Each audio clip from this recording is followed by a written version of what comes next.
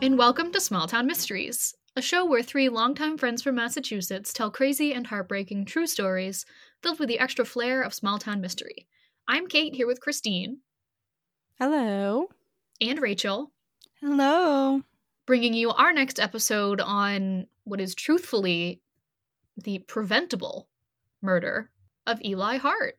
This is not a case I'm familiar with. It's a very recent one. I got that from Rachel's title. I'm sure I agree with her assessment of that. We'll get into that just in a little bit. If you're listening to this, it is the new year. It is 2024, and you have survived our holiday break. We have survived our holiday break, which I feel like is in and of itself very impressive. Holidays are quite the time. So we are back at it, weekly episodes, and I'm going to just do the plug for the Instagram. So at Small Town Mysteries Pod on Instagram. If you live in a small town, we love your suggestions, and we have plenty of weeks coming up in the new year, so plenty of cases that we'll need to fill, time slots to fill. So hit us up, tell us about your small town or a small town you've heard of and the weird stuff that happens there. Maybe we'll look into it. So happy new year from all of your podcasting besties over here at Small Town Mysteries.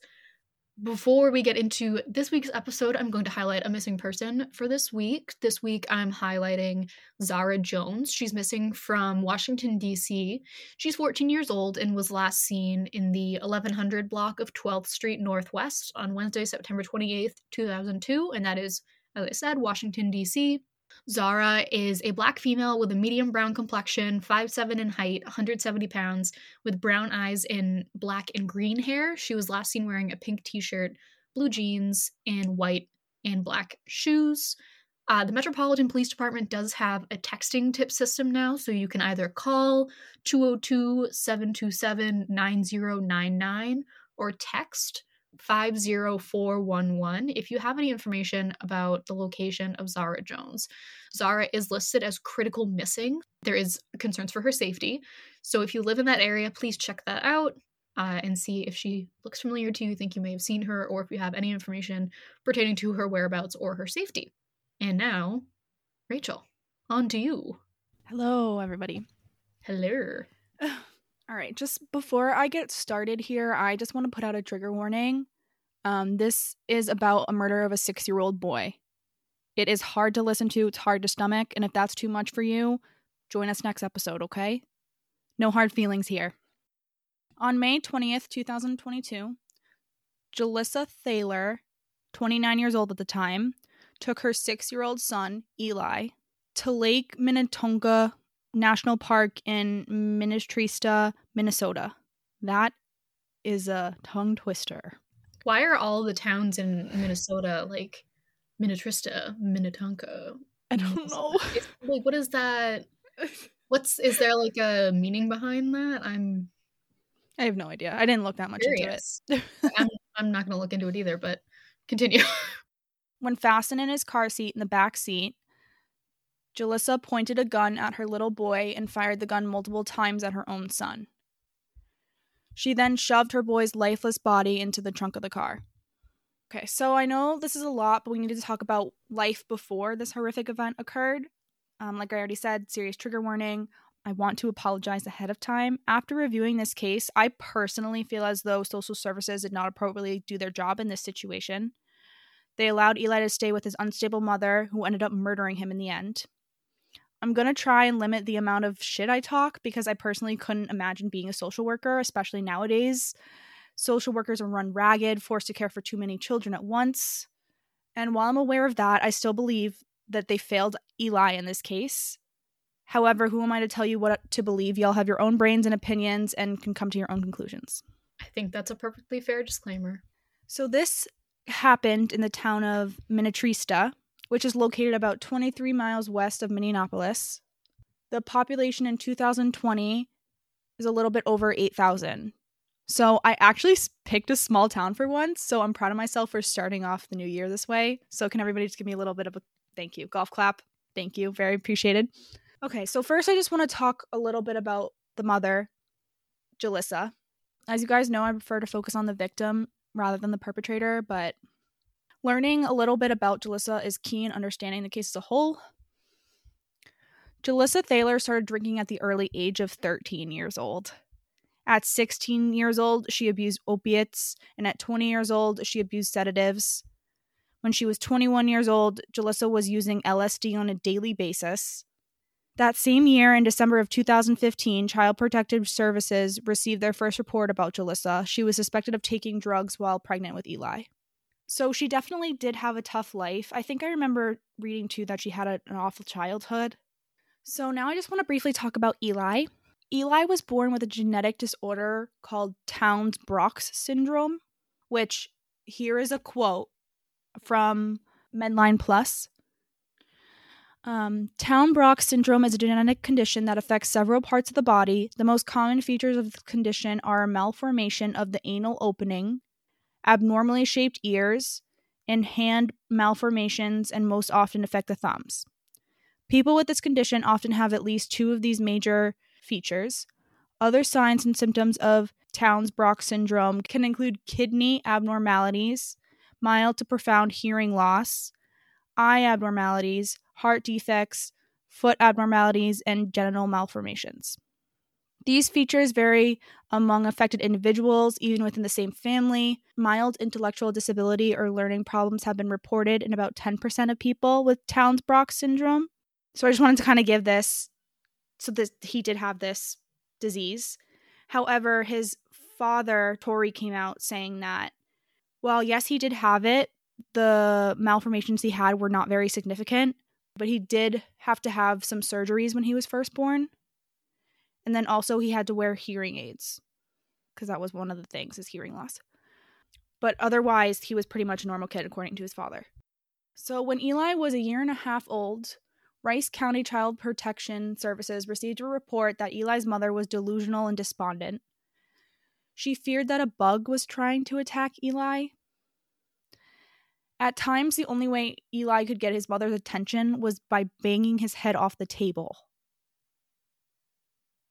Which, just to read that, makes me sick. I'm sorry. That makes my skin crawl. The case was closed after Jalissa agreed to seek treatment for herself and Eli.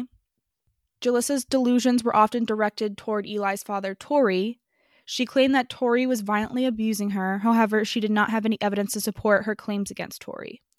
In 2019, Jalissa accused Tori of planting a bomb inside of her car. Police discovered a water bottle full of nails in her car. Jalissa then used this to get a restraining order against Tori, and since then, she had full custody of Eli. Jalissa then moved to Farmington. She had mental breakdowns in late 2020 and early 2021. In October 2020, police were called to Jalissa's residence since she was locked out. Eli was found naked in an extremely dirty and cluttered environment. There were broken eggs all over the floor, along with various other foods in different states of decay. Oh, no. Okay, so this was like not an environment that was at all appropriate for a kid. No. Or anyone. No. But No, kid. nobody. Not even an animal. But especially not a kid. In addition, there was a disassembled fence laying on the kitchen floor, which obviously could have hurt Eli at some point. Investigators had a difficult time finding clothes for Eli, but eventually managed to locate some PJs for him. 3 months after this, Jalissa heard voices telling her to kill herself. Social workers discovered Eli home alone. He had cuts, matted hair, and he was not wearing his hearing aids. And like I stated earlier, he had poor hearing. A judge put Eli, 5 years old at the time, into legal custody of Dakota County. He was moved into foster care with Jalissa's cousin, Stephen Kronberg, and his wife, Nikita, in January of 2021. And a quote from that family was, he was family. Like, they took this boy in and they took care of him. And one thing that you will see is they tried to advocate for this boy the whole way through. And sadly, they didn't get the result that they really should have. Like we should be, obviously. The end goal should be to reunite the parent and the kid. And I understand that. But there are some times where that is just not appropriate. It's just not. And that is where I know that I would not be able to be a social worker. Because that goal of parental reunification is like the primary goal of what these people do. But I do agree there's just some circumstances where I don't think it's possible for the safety of the child and this would be a great example of a case where maybe that could be the goal 5 years down the line, but, you know, legitimate help was needed to bring this mother to a place where she could safely raise a child. Well, I also think this falls back on clearly, like, she had mental health issues. Oh, yeah. And it's like, and I know that she was required to get help. Like, that was part of the plan to help get her son back and things like that. But I don't think she was always truthful. And I think she tried to, like, get out of it and kind of scam the system. Right, that's tricky. If you have an accountability measure like that built into your, you know, plan to regain custody and then you don't adhere to it, how's the system supposed to keep track of every individual person and what they're doing and if they're adhering to these plans as they're required to? I mean, that just is an overburdening of the system in that regard.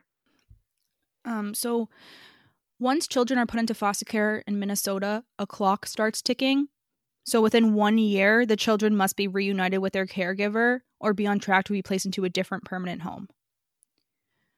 Which again is like, I like this and I don't. Like, at the same time, like, of course that should be the goal. But at the same time, I feel like this might rush some things to a point where maybe the parent's not ready to take the kid back. It also would be hard on, because a lot of times foster kids aren't sent to their families. And so I think it's kind of to prevent there's going to be attachment, but like imagine you have a kid in a foster family for 5 years. Like they're going to be in that family then, and then to then remove them back, that's going to be like very stressful on the kid, on the family that took them in. So I can see, like, I see both sides. Right. I think this is the kind of situation that puts people, especially social workers, between a rock and a hard place, because you can have that ultimate goal of parental reunification, but there's so many obstacles and so many things that make it seem like not always the best idea. I agree that both sides here are pretty, I would say, rock and a hard place. There's no good, you know, like, perfect solution here. So in order to get custody of her son back, Jalissa had to meet basic requirements. The court ordered her to treat and stabilize her mental health. She also needed to provide for Eli's medical needs and maintain clean and stable housing.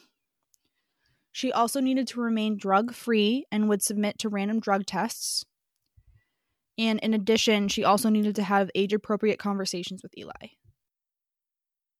In the next 11 months, Jalissa would deny any wrongdoing and was focused on accusing Tori of attempting to hurt her and Eli.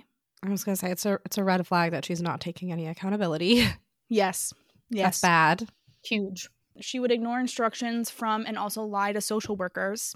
She would then beg for them to return her son to her. Like I said, it's so evident that Jalissa clearly continued to struggle with her mental health. And then here's a quote from a social worker. At one visit, Mom told Eli that she is living off of Mountain Dew and cigarettes. Mom said, I just can't function and I don't know what to do. So that's alarming, to say the least. Jalissa missed or tampered with the unpredictable drug tests. So that should be another thing against her, right? Like, if you're tampering with that stuff, that means that you're not ready. In late April, she was arrested for stealing pain medication and needles from a clinic. Jalissa stopped attending therapy in October. She moved multiple times, 4 times in 4 months. Caseworkers also suspected that she was homeless at one point. In November, she was kicked out of drug testing for being disruptive. Accusations against Tori did not stop. However, caseworkers started to realize that the claims were false. Tori started visiting with Eli, and the two developed a strong bond. Caseworkers believe that Tori was a stabilizing influence in Eli's life, which this is, I feel like, almost sucks the most because he wanted to be involved. He wanted custody of his son. Supervised visits between Eli and his mother went poorly. During one visit, Jalissa dug her fingernails into a social worker staff member's hand and threw trash at her. Like, what? At a visit a week later, a social worker reported that Jalissa would ignore Eli for long periods of time and instead would just stare into space as Eli loudly begged her to play with him. It is so clear this woman is sick. She needs help. It was almost November, meaning that the state mandate deadline was coming closer, so having the child reunited with their parent within a year or being in the process of being adopted within a year. Sherry Larson was appointed as Eli's guardian to represent Eli's best interests. Larson filed a court report with the hope of the case going into permanency. This would have ended Julissa's parental rights and would then allow the county to place Eli in his father's custody. Julissa would have the opportunity to challenge this decision in a courtroom. While the child protection worker shared some of Larson's concerns, they felt as though Julissa was meeting some parts of her case plan. The social worker was worried that this would further complicate the effort to strip Julissa's rights to her son Eli. After some arguing, the next step was trialing a home visit, which was signed off by a judge. This was planned for December 22nd so that Eli would not miss any school. Until then, Eli had overnight visits with his mother, but still remained in the Kronberg's custody. One night, while dropping Eli off, Julissa came flying down the road, clearly going faster than the 20-mile-per-hour speed limit. And Eli was sobbing as he got out of the car. Julissa was not doing what she was supposed to do at this time. She was actually caught stalking Eli's foster family. Later in the month of December, Julissa and a roommate parked on the street in front of the Kronberg's house. They had binoculars in their hands, and they sat there for hours watching them, into the next day. The Kronberg family got up early around 3 a.m. to go out for work. When they spotted the car and contacted the police, they attempted to confront Julissa, but the car just drove away. Freaked out, the Kronbergs reached out to the social worker to describe what happened. The response you would expect is for the home visit plan to be changed altogether, or maybe even pushed farther back, since this type of behavior is extremely inappropriate. Instead, the social worker decided to move Eli back with Julissa 2 days earlier than what was originally planned after this event occurred. How did that happen? I would just really love to know the reasoning behind that. I keep saying this is not a job I could do. These are not decisions I would, be able to make.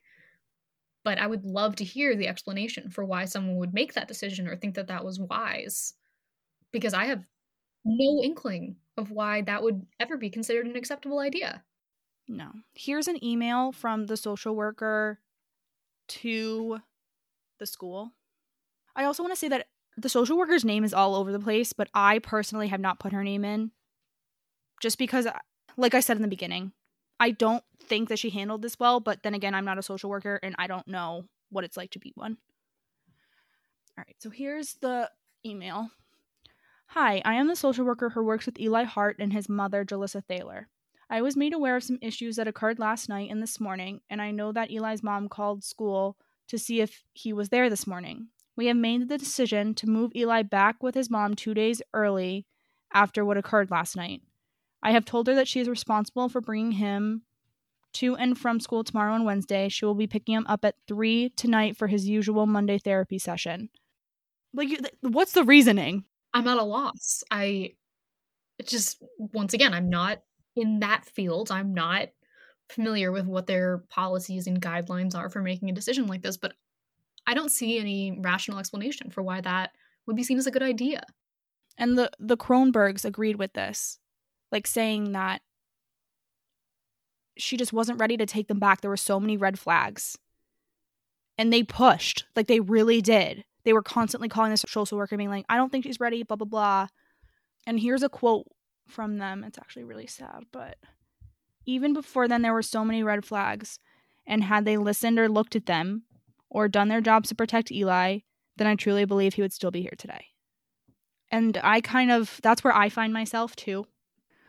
All right, so the first day Eli was returned to his mother, Child Protection Services received an email from Eli's school stating that Julissa was driving recklessly when she dropped off and picked up Eli. Within the first day, we're already having an issue. 10 days later, on December 30th, Sherry Larson, the court-appointed guardian, was so concerned that she recommended Eli to be taken away from Julissa again for his own safety. Julissa was also repeatedly calling Larson, attempted to get visits with Eli's father canceled. When that failed, she filed for another order of protection against him, including many false accusations that she had used previously. When bringing up the OFP Jalissa filed, the social worker told Jalissa that the county had no concerns regarding Tori. Jalissa was so frustrated that she hung up on the social worker. Jalissa actually slammed the door in the face of another social worker who dropped Eli off after a visit with his father. Jalissa missed too many parent education sessions and therefore was kicked out in mid-January. So my question is, if she's kicked out of this plan, why does she still have the kid? That is alarming. Like, very alarming. Jalissa had also lied to Child Protection, stating that she had graduated from her mental health program, but she was no longer attending. The program director confirmed that this was untrue and Jalissa was lying. Child Protection was also worried that Jalissa was not being 100% honest with her therapists and was seeking new providers that knew nothing about her prior history. So she was trying to cheat the system. Despite all of this, officials allowed for the trial home visit to continue. The social worker took Jalissa off drug tests after only 2 months of clean tests. 2 months? Like, I don't know what the actual procedure is, but 2 months does seem... It seems quick. Yeah. On top of all of this, there was evidence that Eli's behavior was changing. At school, he was becoming more aggressive toward other children and even punched other kids. I think this is emailed to the social worker from the school, saying, I asked each student to give me an example of someone being mean to them on the playground or in school. E.H. proceeded to tell me that his mom pushes him. The other students seemed shocked by this example. It just seems like red flag after red flag. And then the social worker comes back with, I appreciate the update, and it's interesting that he would make that statement. It's not something that CPS would take as a maltreatment report to assess, unfortunately. However, I do want you to keep documenting everything. I'm sorry, but if there's already like a prior involvement, if there's anything like this, shouldn't you like hardcore look into it? Yeah, that doesn't make a lot of sense to me. It's also on the school to call the parent, so I'm wondering if they did talk to her or not, but that's bad. Later that month, Eli's play therapist contacted the social worker to tell her about a situation where Eli had hid in a cabinet after his mother had a confrontation with the therapist. In early March, another report was shared from Eli's school. Here describes Eli's interactions with one of his teachers. So, Eli, my mom was hurting me. Teacher, what was she doing? And then he proceeds to grab the teacher's wrist and squeezes. So clearly there was some type of physical abuse going on. There is no evidence or record that Child Protection did anything about this whatsoever. Meanwhile, Jalissa was continuing to threaten to discontinue contact between her son and his father, Tori. In early March, Tori filed for custody of Eli in Hennepin County Family Court. Once again, Jalissa responded by filling out another OFP against Tori. There was a hearing on March 30th where Larson told the court that Jalissa was trying to isolate Eli. She was trying to prevent visitation time with Eli's father by filing false abuse reports. Larson expressed concerns that Eli was not safe in the care of his own mother. And then here's a quote. It seems like overall you are doing whatever it takes to thwart any visitation or parenting time by Mr. Hart, the judge told Thaler. I'm very concerned by your actions here. The judge rejected closing the case and scheduled another hearing in May. So this is like another thing where I'm like, clearly they know they're not ready, but like, I don't know. I just don't understand why more wasn't taken. Okay, this part gets my blood boiling. The social worker was supposed to have one more final visit with Jalissa, but Jalissa canceled and the social worker just didn't even bother to reschedule. Like, what? Yeah, there were so many oversights that happened. Jalissa was supposed to be going back to parent education sessions, but records show that the caseworker never actually checked to see if Jalissa was actually going and attending those meetings. And then here's a quote from the social worker saying, I know Jalissa will throw a fit and I'm tired of dealing with her. So her response to not liking this parent was to just like wipe her hands clean and pretend as if nothing was wrong. Apparently. Like, I'm sorry, but that's your actual job, is to deal with parents who are having a difficult time and to protect the kids. And like, clearly the social worker was not concerned about protecting the kids. No, that's like disgusting. Very selfish explanation for why she would sort of discontinue the follow-ups. I don't know. I wasn't ready to sling blame earlier, but Now I am. Hearing that, that's so selfish. She put her own convenience and ease over the well-being and life of this child, and that makes it preventable. Right. Like, oh, I don't want to meet with her. I'm done. I'm just not going to do anything about it. I don't care about the kid. You know, there are some jobs where it's okay to be like, I don't want to deal with this person, therefore I'm not going to. And it's perfectly acceptable Right. and fine to do that. For example, I'm a bartender. My boss told me I have free license to tell anyone to just leave.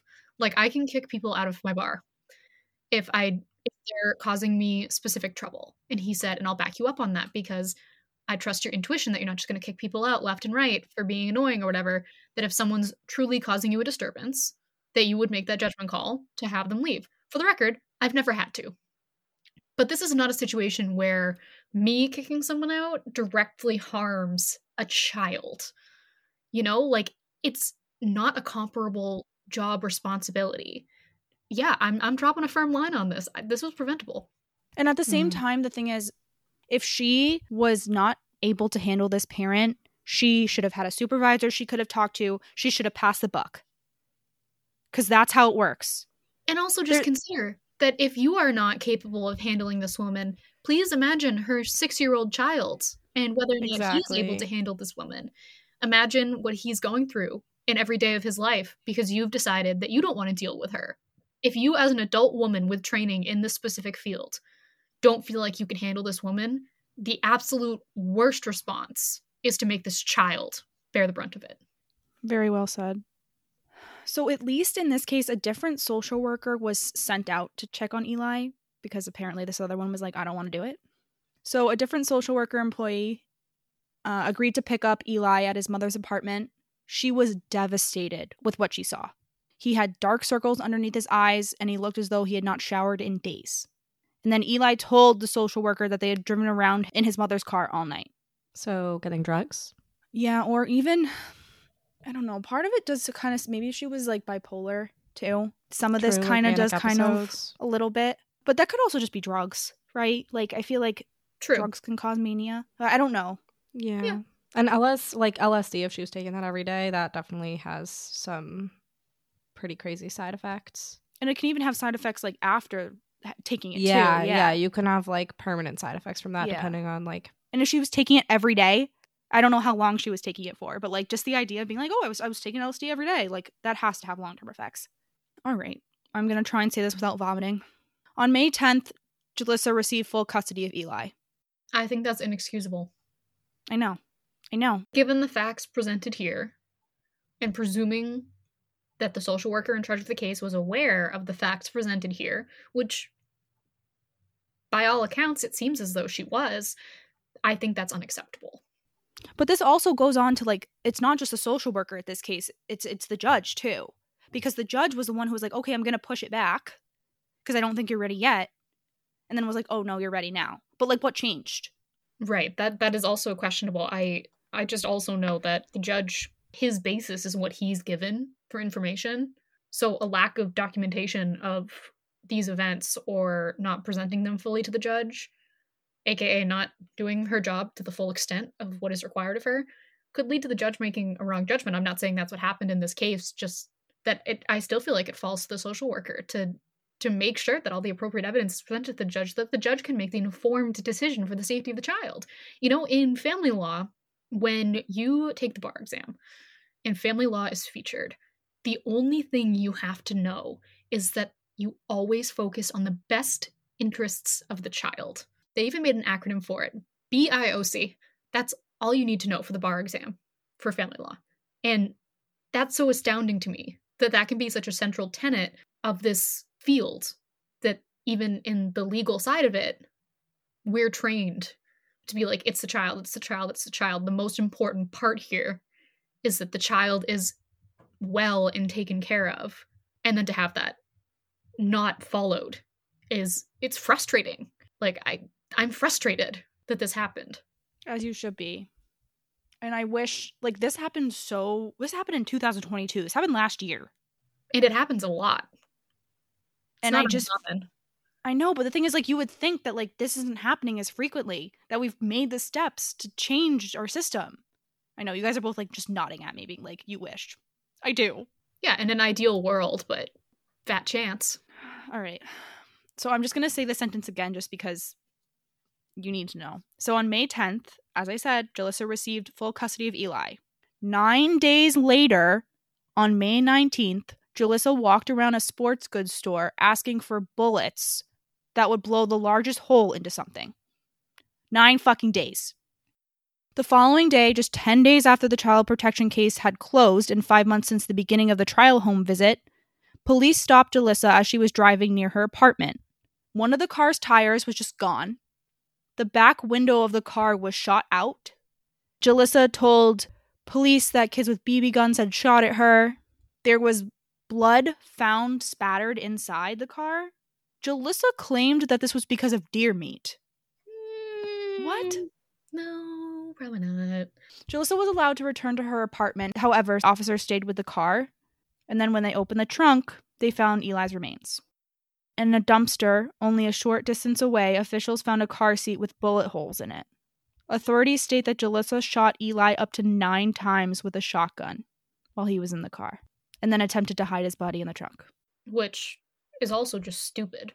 It's just so fucking frustrating. It's just so frustrating. It is. And on a completely surface level, I don't know how to phrase that. She also clearly had no idea what she was doing because she was not inconspicuous. She went right into the store, asked for something that would blow a big hole, and just didn't have a tire. So she looks weird driving through town. She had a body in her trunk. She, just threw a bullet hole riddled car seat in a dumpster. This is not well thought out, except for the fact that she went and, bought the bullets. Like, that's premeditation. But the rest of it, there's no, mastermind planning here or something. She got fed up with her kid and shot him. I just am puzzled by how much it seems like she fought to get Eli back and to prevent his father from getting custody, only to do this 10 days after getting full custody. Like, it seems like it has to be a control type of thing. Mm-hmm. That's what I was going to say is I have to wonder if he was killed so that he couldn't be taken again. Yeah, it definitely seems to me like it was some type of control right that she wanted. If I can't have you, no one can. Yeah. But in its most extreme form. It's interesting to me that she didn't commit suicide then. Yeah. Right? If you have that mentality, wouldn't you? I don't know. It's hard to theorize about these things because it doesn't make sense to the normal person. All right, so let's get into the trial. In February, Jalissa was tried for the murder of her son and was found guilty and therefore sentenced to life in prison without the possibility of parole. So at least that's good. Jalissa claimed that she had nothing to do with Eli's death. She flipped off the courtroom and continued to claim her innocence when she was sentenced for life in prison for killing her son. And then here's a quote. When Thaler was asked if she wanted to address the court, she agreed and said, "I'm innocent, fuck you all, you're garbage." Well, that says a lot. Delusional, yes. And then family. Here's pictures with Eli and his dad, Tori. Look how happy this kid looks. Like, this breaks my heart. This is who he should have been with. And how happy his dad looks. I know. Yeah, that's really just, very disappointing that he had a person that seemed like was there for him and wanted to care for him, and they just, it was his dad. That's easy, right? It was a parent, too. It wasn't like a grandparent or an aunt and uncle, which I feel like a lot of the times that's the conflict is it's parental reunification that's always the goal, but this isn't. Right. And if this parent has proven himself to be reliable, why didn't he? I think it was just all the accusations she was making. Yeah. Yeah. I mean, yeah. And also there is some bias still. Against fathers, yeah. Yeah, giving kids to moms more of the time. Mm-hmm. Eli's father, Tory Hart, has filed a federal lawsuit against Dakota County accusing them of negligence. Yeah. Sounds right. Yeah. I get that. I'm on board with that. I saw somewhere that it was only $75,000 and I was like, that's it? That might be a realistic goal. But that's crazy to think about, isn't it? It is. And then here are some quotes from Tory that he said during court when he was testifying against Jalissa. Quote, "He just really liked being social, talking and playing with others. He was always really happy, outgoing, always full of energy, always. Eli loved to blow bubbles, go fishing, swing on the swings at the park, and eat meatballs at Carbone's. He was everything to me. He completed my life. Just loved spending time with me. I loved spending time with him. And then remembering Eli, there's this really cute picture of him in the playground playing on the, what do you call the, they're not monkey bars, it's like the circle ones that go I have no around. You idea don't know what what I'm those are talking called. about? Yeah, I know what you're Do talking not about, but know I don't know what they're called. what they're called. I probably would just call them monkey bars. Circular monkey bars. Round monkey bars. But again, like, he looks like he's having the time of his life in this picture. And then here's just some quotes from different people in his family. Everyone knows Eli Hart was the victim of this senseless and horrific crime, but Eli was so much more, said Josephine. Josephine is Tori's fiance. Eli was an amazing 6-year-old boy who always woke up full of energy and laughter. Eli was an innocent, loving 6-year-old boy. He did not deserve this. Eli deserved to grow and have a safe and happy life. And then, remember the Kronbergs, the foster family? Nikita Kronberg said that Hart meant the world to so many people. He was so kind and amazing, always had a smile on his face. He made friends so easily and wanted to explore all the time.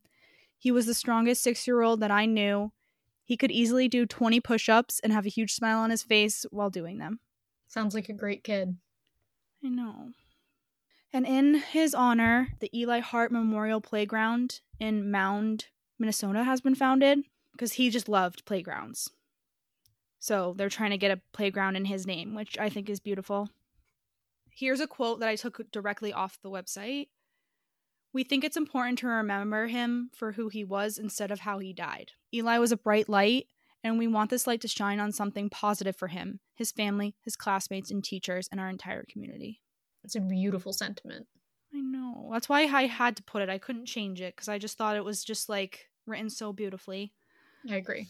Eli had a gigantic toothless smile, and he was always laughing. I don't know if you can see this picture right here, but he has like 2 of his front teeth gone. But he's so cute. Eli had a very close and special bond to his father. It was often described as magnetic. Together, they loved to play with cars, build various things, do art, read books, and watch movies. But what they enjoyed by far the most was their time outside together. Eli loved going to the playground. Eli's dad and his fiance loved taking Eli to the park to play. And these are some of the memories that they hold extremely close now. And then on the website it says, help us build the playground in Eli's name and raise awareness of the broken foster system. And then there's a link where you can like donate now. And then on the website there's like about Eli and then about us. So this is just from the about us section. And it says, we are a group of community members and Eli's loved ones that came together because we had to do something. Eli's death was such a tragedy that truly hurt our entire community, and after learning that Eli loved playgrounds and that Surfside Park needed a new playground, we decided to lead the effort to raise money for the Eli Hart Memorial Playground. It's a great initiative, and I agree with what they say about remembering him for who he was during his life, not how he died, and focusing on that aspect of this 6-year-old who clearly lit up the lives of everyone he came into contact with. That was a sad one, Rachel. No, I know. I'm sorry. I just broke you guys. I knew it was going to be bad. And I was like, oh, I don't want to start off the new year with something so like depressing. But then I was like, everything we cover is depressing. I mean, to be fair, you did text us and warn us earlier today, but I still was not prepared. I feel like I should take your warnings more seriously at this point. Like, I should know better that when you say, get ready to get emotional, it's going to be devastating. And yeah, I didn't listen. So I know, but at the same time, that's why I felt like this case was so important to cover. Because I'm going through this and you guys are both thinking about numerous cases that ring similar bells. Mm-hmm. And like, that's why we do this. Right. Like, that echoes the importance of covering a case like this, is that there are so many similar cases. This isn't an isolated incident. This is something that happens in all 50 states across the board, across the country. And is a serious issue. Well, I just hope that Eli is smiling and playing on his jungle gym. That's all I can hope for. That toothless little grin of his. Dude, it's so cute. I keep looking at it and it just makes me happy. I'll make sure to include that picture on the Instagram post. Well, thank you, Rachel, for your care and depth of research on this. I really appreciate the care you gave to this. It was tough. I imagine, but you handled it really well. Thanks for the emotional turmoil, and I'll see you next week.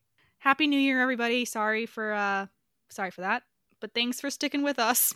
Get ready for a whole year of tragic content. As I said about 7 times earlier this episode, at Small Town Mysteries Pod on Instagram, if you want to send us info about your hometown or a case that you're familiar with, we might cover it. You'll get a little shout out in our episode. We'd love to hear from you. And also send us pictures of your dogs, because we still get one occasionally.